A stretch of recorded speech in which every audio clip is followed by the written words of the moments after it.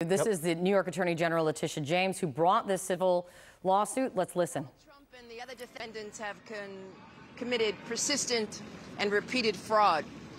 Last week, we proved that in our motion for summary judgment. Today, we will prove our other claims. My message is simple.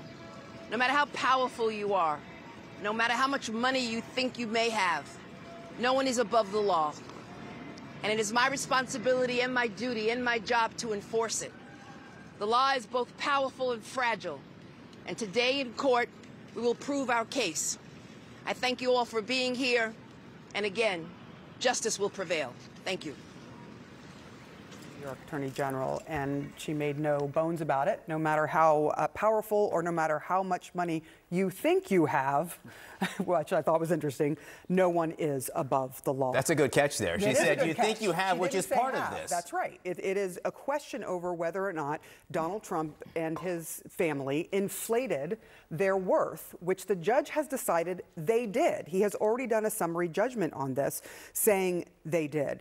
Can you give us some sense of what it will look like in the courtroom when the testimony happens and when the witnesses take the stand? And if Donald Trump takes the stand, what happens? Yeah, so any testimony sort of proceeds in three parts. There's the direct examination where his own lawyers or whoever's put him on the stand gets to question him. Then cross-examination, the other side gets to question him. And then usually there's some sort of rebuttal where the first side gets to come back. There's actually an interesting question here. Who's going to try to put him on the stand? Will the AG's office, they put their case on first, they're the plaintiffs. Will they say we call to the stand Donald Trump?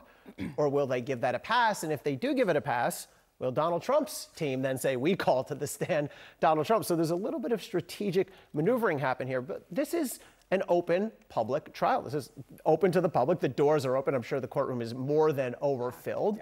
You know, I have a theory that I think we should all be able to see it on TV, but it is an open public hearing. There will be direct examination, cross-examination, and then redirect examination. And bystanders, witnesses, sometimes can watch. By the way, it's worth noting, judges sometimes say, if you're a potential witness in this case, I don't want you in the courtroom. I don't want you, let's say Michael Cohen hypothetically, I don't want you seeing Donald Trump's testimony because I don't want you tailoring your testimony around that. That's called a sequestration order. And so we may see something along those lines. And just to add also, the witnesses are under oath, right? So they take an oath to tell the truth under threat of penalty of perjury, right? So they just want to add that in. So that's part of the calculation, certainly for Trump's lawyers, of choosing to put him on the stand. But let us talk also really quickly, as we just heard from the New York Attorney General herself. This morning, Donald Trump's team, I'm going to see if it's a campaign thing. I believe it's a campaign thing.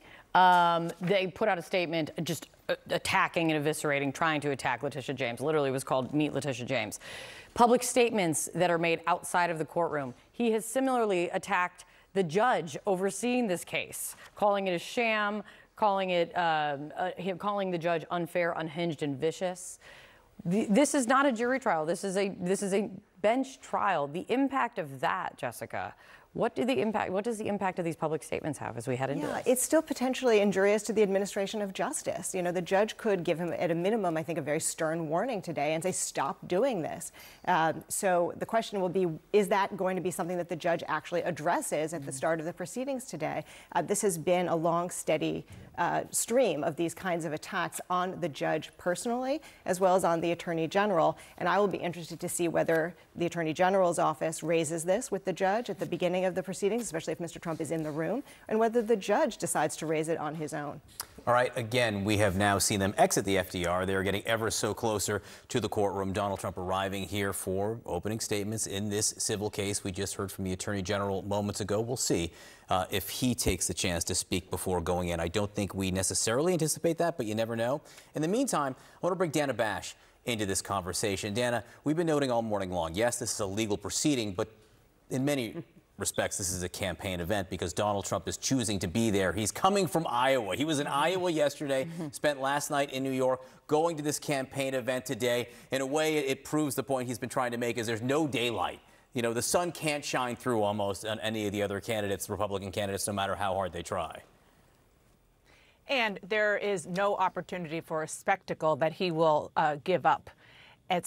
In general, but particularly at this case, when this kind of moment is a central part of his campaign for re-election, for election again, I should say.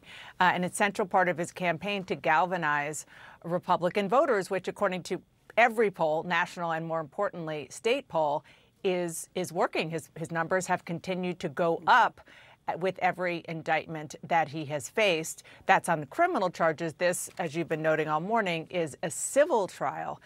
But I want to go back to what Kate was talking about with this Trump campaign statement, very lengthy statement attacking Letitia James, because it plays into the notion of him as a martyr and him going after what he perceives as his political enemies. And Jessica was right, of course, that this is going to be a question legally in the courtroom about his behavior, both against Letitia James and against the judge. But if you just look at it from the point of view of his political campaign, he makes point after point, using quote after quote, of Letitia James as a candidate for office herself. Remember, she was elected as Attorney General. She is a proud Democrat. And so he is trying to turn that very much into the notion of witch hunt. It is different from, let's say, a Jack Smith on the federal level, who is apolitical and nominated because of that or appointed because of that.